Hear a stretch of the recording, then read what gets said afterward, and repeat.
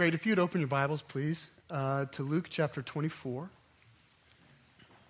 This is the only chapter in Luke that describes the resurrection. And if you're using one of the Bibles that is provided for you in the seats, in the seat under you and the seat in front of you, it's page 735. Luke 24 is the only chapter in Luke that discusses the resurrection. I think I've noticed this before, but this year it really seemed to surface that Luke 24 is the only chapter. There's only one chapter in Luke that even talks about the resurrection. If you go to Matthew, 28 chapters in Matthew, the resurrection occurs in Matthew 28. If you go to Mark, you get the last chapter. John gives us a little bit more. But what you find when you study the Word and study the Gospels, Matthew, Mark, Luke, and John, you find that the resurrection, while it shows up in all four of the Gospels are very emphatic to show that it happened, that it doesn't really spend a lot of time on the resurrection. It actually feels quite abrupt when you're reading, especially if you're into the story. When you get to the resurrection, you're like, now it's the good part. And the next phrase is the end. The book just stops. I'm ready for the ministry of the resurrected Christ. That's my spirit seems ready for the ministry of the resurrected Christ.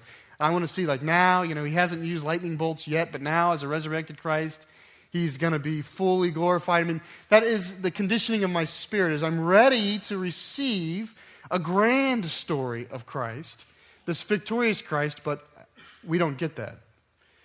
We get a chapter, and then it ends. Let me express it to you this way.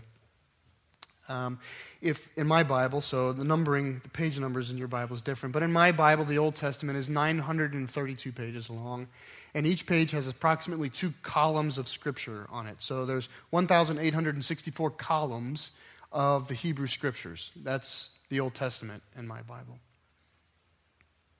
My New Testament, I have 271 pages, or 542 columns of Scripture. That's roughly 30% as large as the Old Testament, or roughly 1/4 of the entire Bible. So you'd think of it as the Lord lays the groundwork in the Hebrew Scriptures. He lays the groundwork down, and then the New Testament, about 1/4 of the Bible, is used to reflect back on the significance of the Scriptures that were given to Moses and the prophets.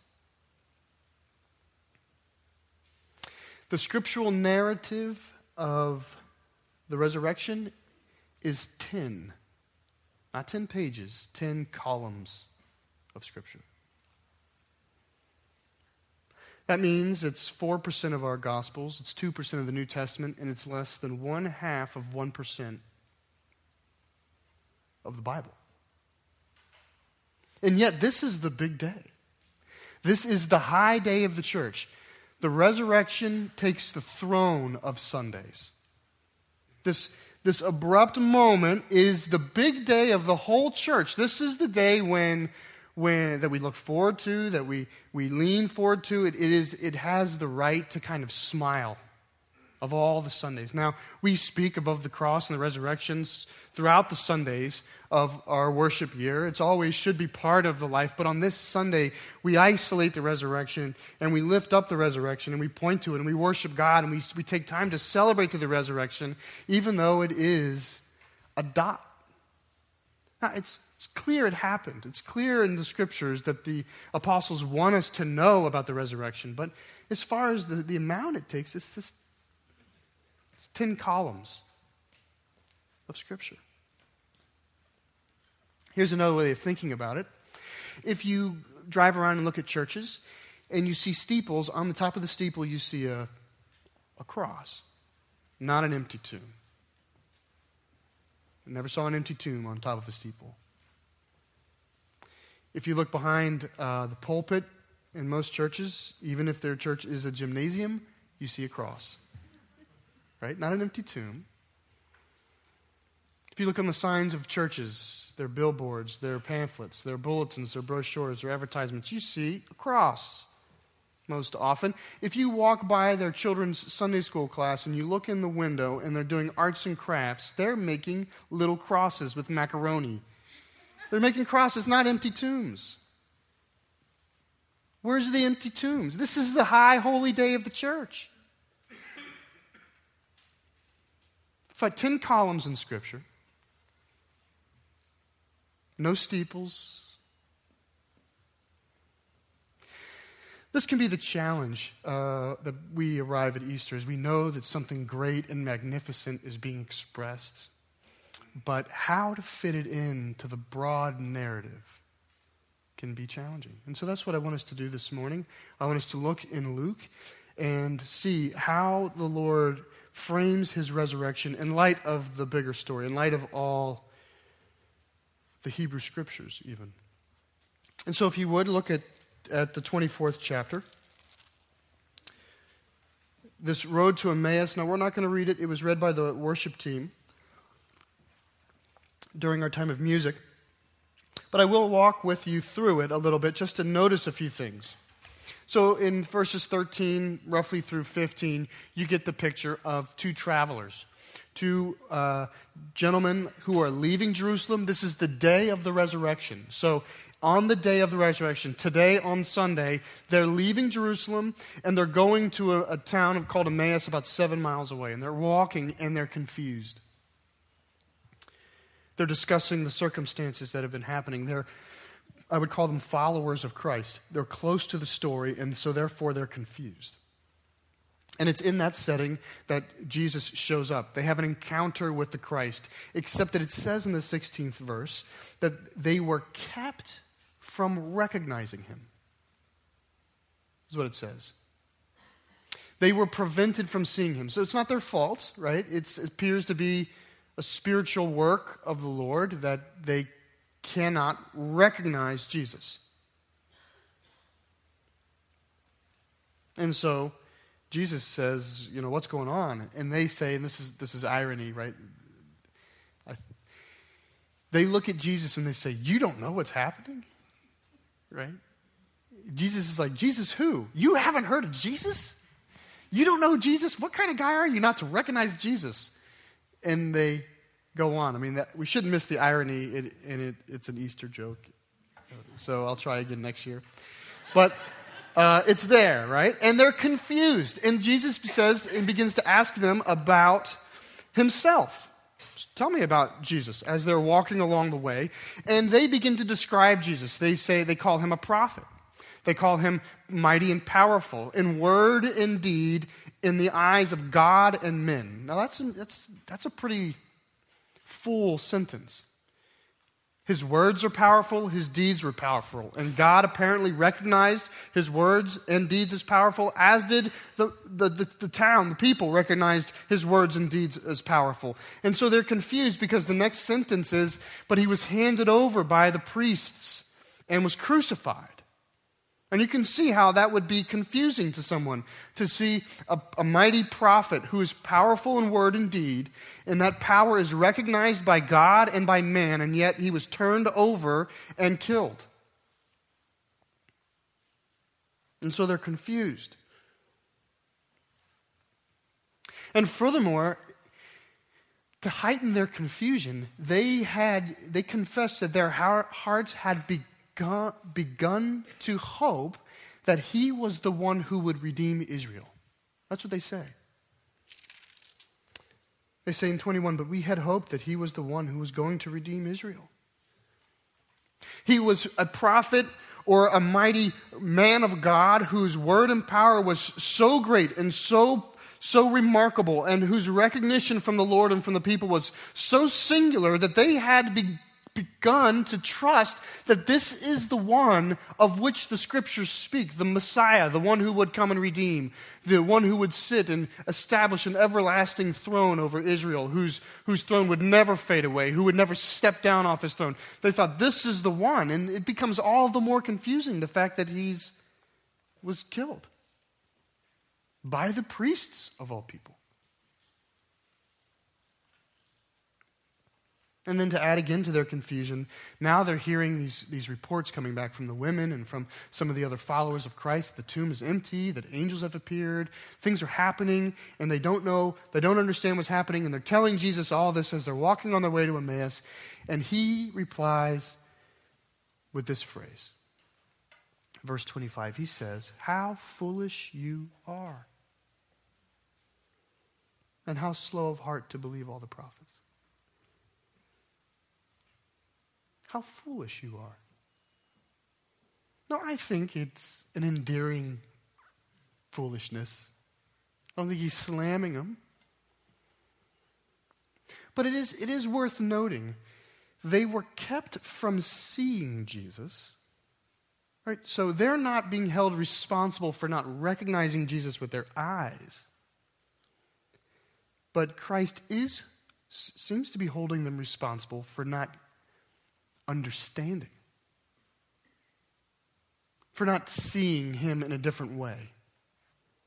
There's a sense where the Lord, it seemed right to Christ to disguise his physical appearance. I mean, the scars on his hands and his feet. I mean, something happened where they don't recognize those things. It seemed like it was in the will of the Son not to disclose his personhood to these followers of Christ. But then when it turns around in the conversation, it seems that it's in the mind of Christ that he holds them responsible for recognizing, for understanding and recognizing him at a deeper level.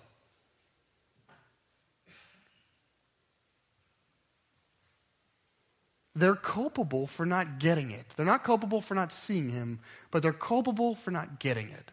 That's what it seems to be. Now, it's here. This is why it's good that I'm not Jesus. Because it's here that if I were Jesus at this point, I would kind of jump in front and go, "It's me. It is I." I would use "it is I," because I've never had a chance to use an "it is I." It is I, the redeemed and the resurrected, right? And I'd show him my hands. That's what I would think I would do at this point, right? Because if I was walking with them and I could tell that their hearts were yearning, that they had begun to trust that it was the Messiah, that they had these expectations, and that they'd clearly seen in what was powerful and good as powerful and good, they are followers of this person, Jesus Christ, I would have wanted to immediately expose and reveal myself. That's what I would have done. But does Jesus reveal himself? Well, no, but yes. He reveals himself in Scripture. This is what he does.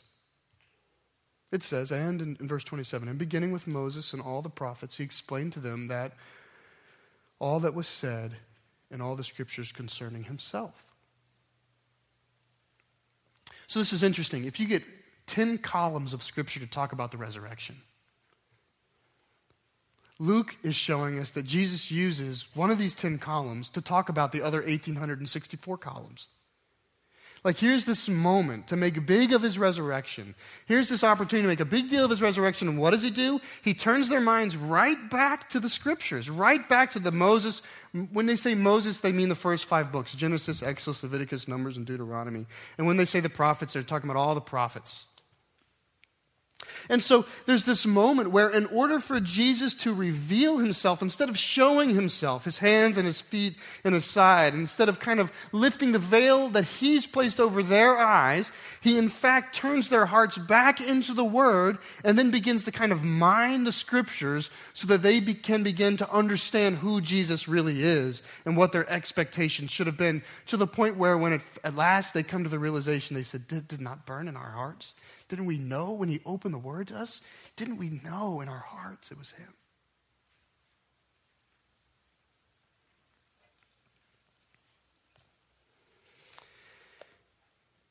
These 1,864 columns of Scripture in front of the Gospels is what the Lord used.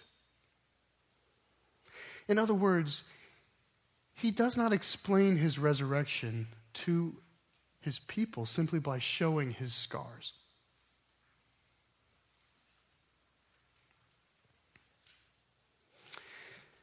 The odd thing is, many of us grow up with the opposite experience. Many of us grow up cognitively knowing that Jesus Christ has been resurrected. So we're not, in that sense, we're not like these travelers on the way to Emmaus. We're like the opposite of the travelers. We're not confused. There's no veil over our eyes. We know, whether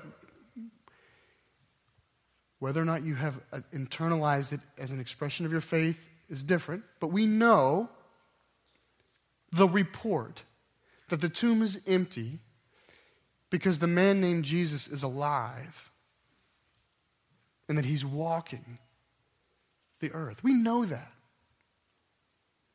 We're the opposite in the sense that we don't have the veil pulled over our eyes in the sense of knowing what Jesus did, but at the same time, very often, many of us, especially if your religious expression is a little less frequent, like if today is your religious expression, then the data point you have is the high holy day. It's the resurrection. In other words, all you know about the resurrection is the resurrection.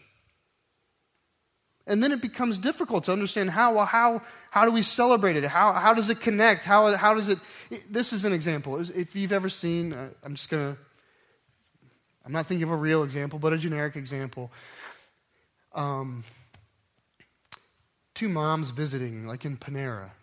Right? They're visiting, and they have a baby in the car seat, and the baby's getting frustrated, right?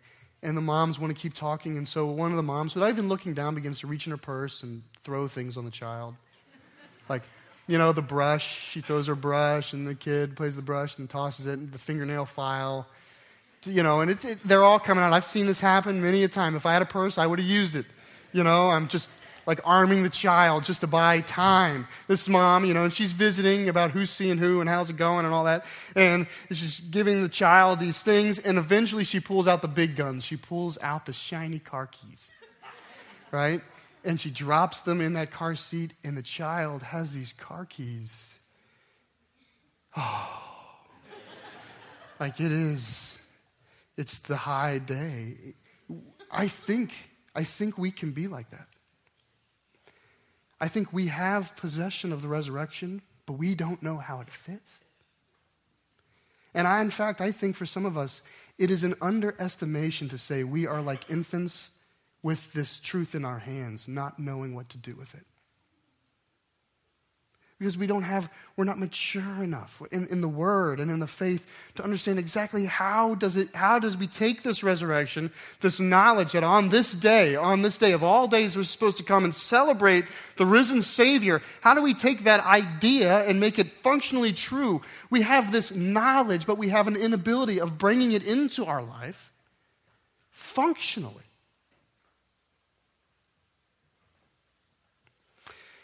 I'm just saying, as the church, on Easter, when we rally around the empty tomb, we should be cautious not to make the empty tomb so empty of lasting meaning. Let me show you another example. Let's just keep reading. I'm going to read Luke chapter 24, verses 36 to 49.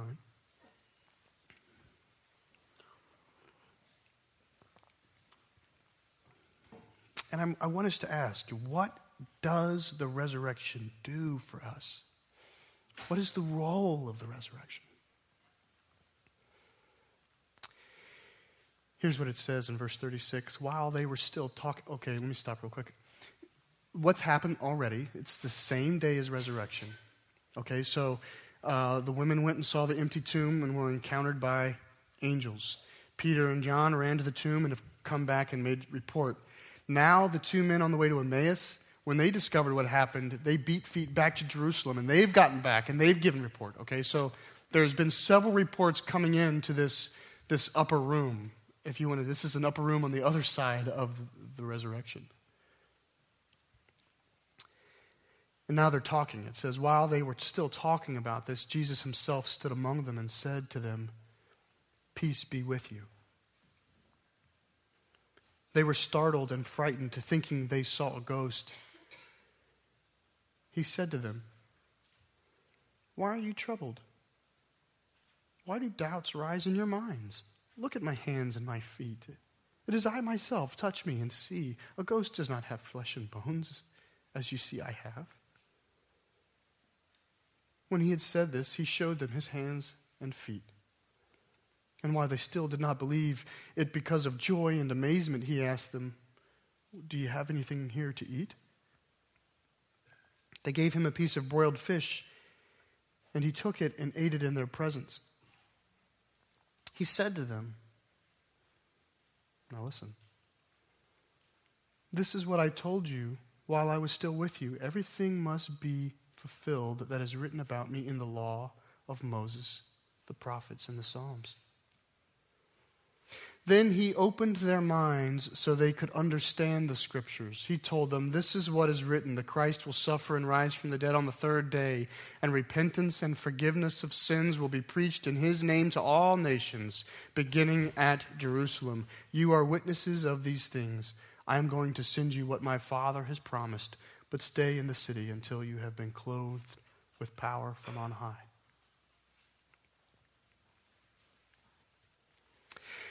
Now, this story here happens a little different than it does in the road to Emmaus, right? Because Jesus shows himself immediately to them and then follows up with the Scriptures. In Emmaus, he shows the Scriptures, and then through the Scriptures, he reveals himself. But here, he reveals himself immediately and then begins to then turn their minds back to the Word and say, "You should have seen it. This should not be too amazing for your words, too amazing for your heart. You should be able to receive this truth now because of what the Word has said." And he begins to open the Word up. And I think at one level, it's important in this narrative, I think for Luke, for the readers to see that Jesus is neither a ghost, nor was he simply a wounded man. So some people who wanted to be dismissive of the resurrection said, well, he was resurrected as a ghost. To which the church demonstrably says, no, he was resurrected as a man, as will we also.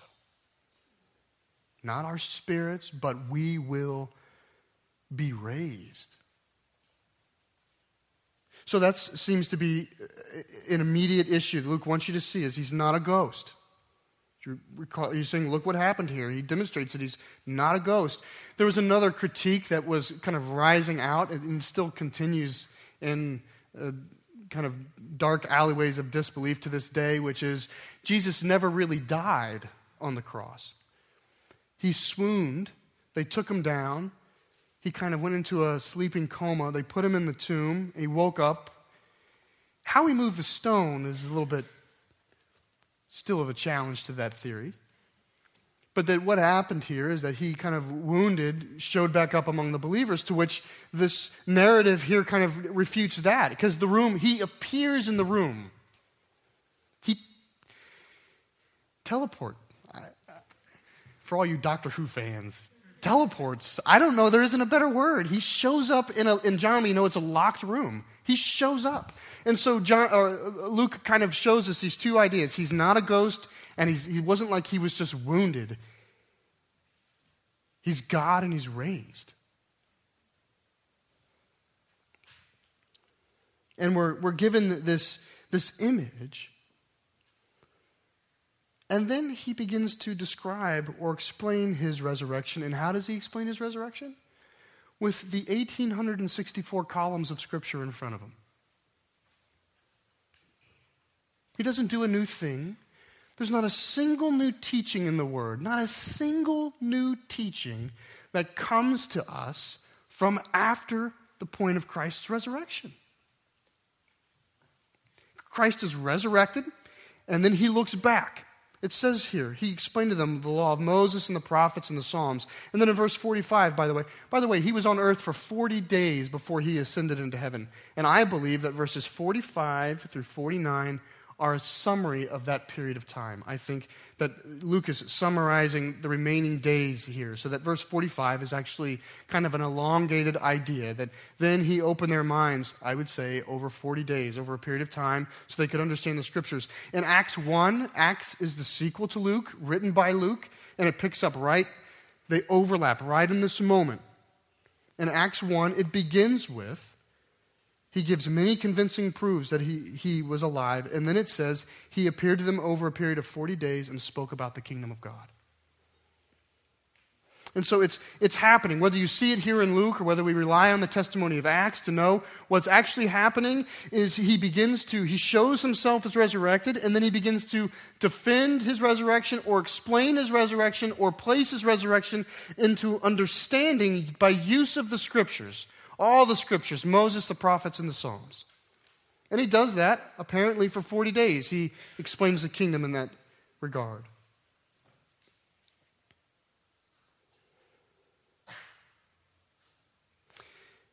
I guess what I'm saying is we cannot appreciate the resurrection apart from the story of God. The resurrection is not its own story. It isn't really 10 columns. It's the last 10 columns of 2,000 columns. This is the purpose of the resurrection, if you're trying to understand it. The work of God is in Genesis all the way through the crucifixion. That's where God is doing things and setting the stage. The resurrection is a validation of the work of God. That's what's happening. And when you read the Scriptures and you're wondering, well, why do churches have crosses on there? Well, we have crosses on our steeples and our buildings because the work of Jesus Christ for us unto salvation occurred on the cross. We are Christians of the cross in the sense that our sins were paid for on the cross. The righteous one, Jesus, stood in our place on the cross. He substituted himself for us on the cross. He who was without sin became sin for us that we might know and have the joy and salvation of Christ on the cross. He did all of that for us on the cross. The cross is where it's taking place. The cross is where the work is happening. The cross is where the wrath and judgment of God for our sins is falling on his shoulders. All of that is happening on the cross. That's why we affiliate ourselves with the cross day in and day out, is because our salvation is not anchored to the resurrection. It's anchored to the cross. You know what the resurrection does? The resurrection says, and the cross was effective. That's what the resurrection does. The resurrection validates the cross and all of the work of Jesus Christ, all of the promises of God given to us. The purpose of the resurrection is to impute to us the knowledge that everything that Jesus did and said not only happened, but was effective. It's valid.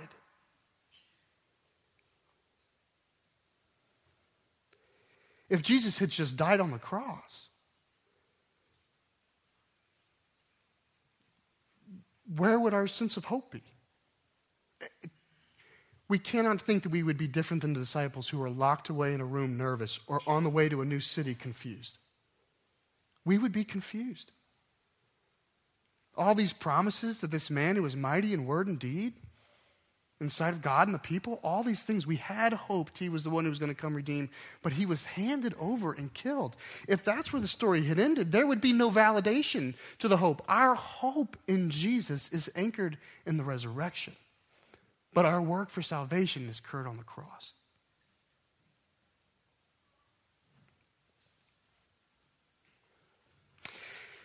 You know what I like to think? I like to think if you journey through the Word from Genesis all the way to the resurrection, you kind of walk, and at last you get to the empty tomb. And it's empty. And then what we should do is, in the knowledge that he's risen, is turn right around and begin to walk back into the Word, all the way back to Genesis. That's the path of a good Christian, a healthy Christian journey.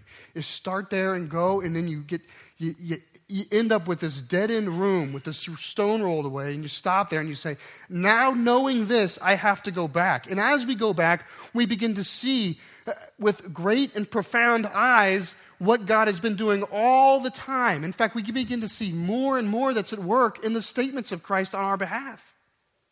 So that when Jesus says in the Gospel of John, right before he's about to raise Lazarus, I am the resurrection and the life. He who believes in me will never die. We know that has been validated by Jesus. When he feeds the 5,000, we don't simply see someone who's giving a meal. We see someone who is in the occupation of giving life. In fact, he follows the meal up with, I am the bread of life. He who eats of me will never die. Do you believe this? And Because of the resurrection, we say that is validated. When we get to the Sermon on the Mount, he says, blessed are the righteous, blessed are the pure of heart, for they shall see God. We say that's validated because the pure and righteous one is currently seated with God. All through, we get to the prophets, and we see Daniel speaking about how one day he saw a vision of one like the Son of Man coming to judge the nations. We go, that's been validated by the resurrection. All through, we get to Isaiah, who speaks of the death of Christ, but then says he will see the light of day again. And we say that's validated. We see it over and over and over again. We see the resurrection validated in the way they cross the Red Sea, how they go from slavery to new life. All through it, on our way back to Genesis, we see it time and time again, all the way until we get to Genesis 3, and it says, and the man will crush the head of the serpent, though the serpent will bruise his heel. And we say, that has been validated. Christ has put death to death.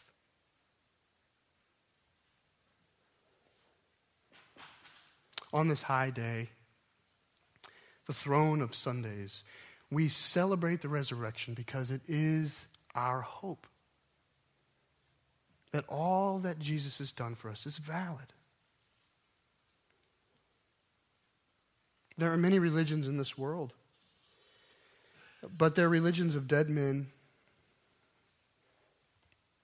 Muhammad never did anything for me, and he's dead. Buddha did not do a thing for me and is dead. Jesus died for me and lives. And that is worth celebrating. Happy Easter. Will you pray with me? Lord Jesus, I pray that we would see your work and your love and your life in all of the columns of Scripture, Lord. I pray that you would strengthen our faith by sending us back into the Word, into your story, and understanding that you have been weaving this tale for a long time. You have been thoughtfully and carefully telling this story among mankind for ages, so that when at last we see, we might fully know, Lord. And I pray that you would grow us from infants to mature believers who have a rugged hope in Christ given his resurrection, Lord.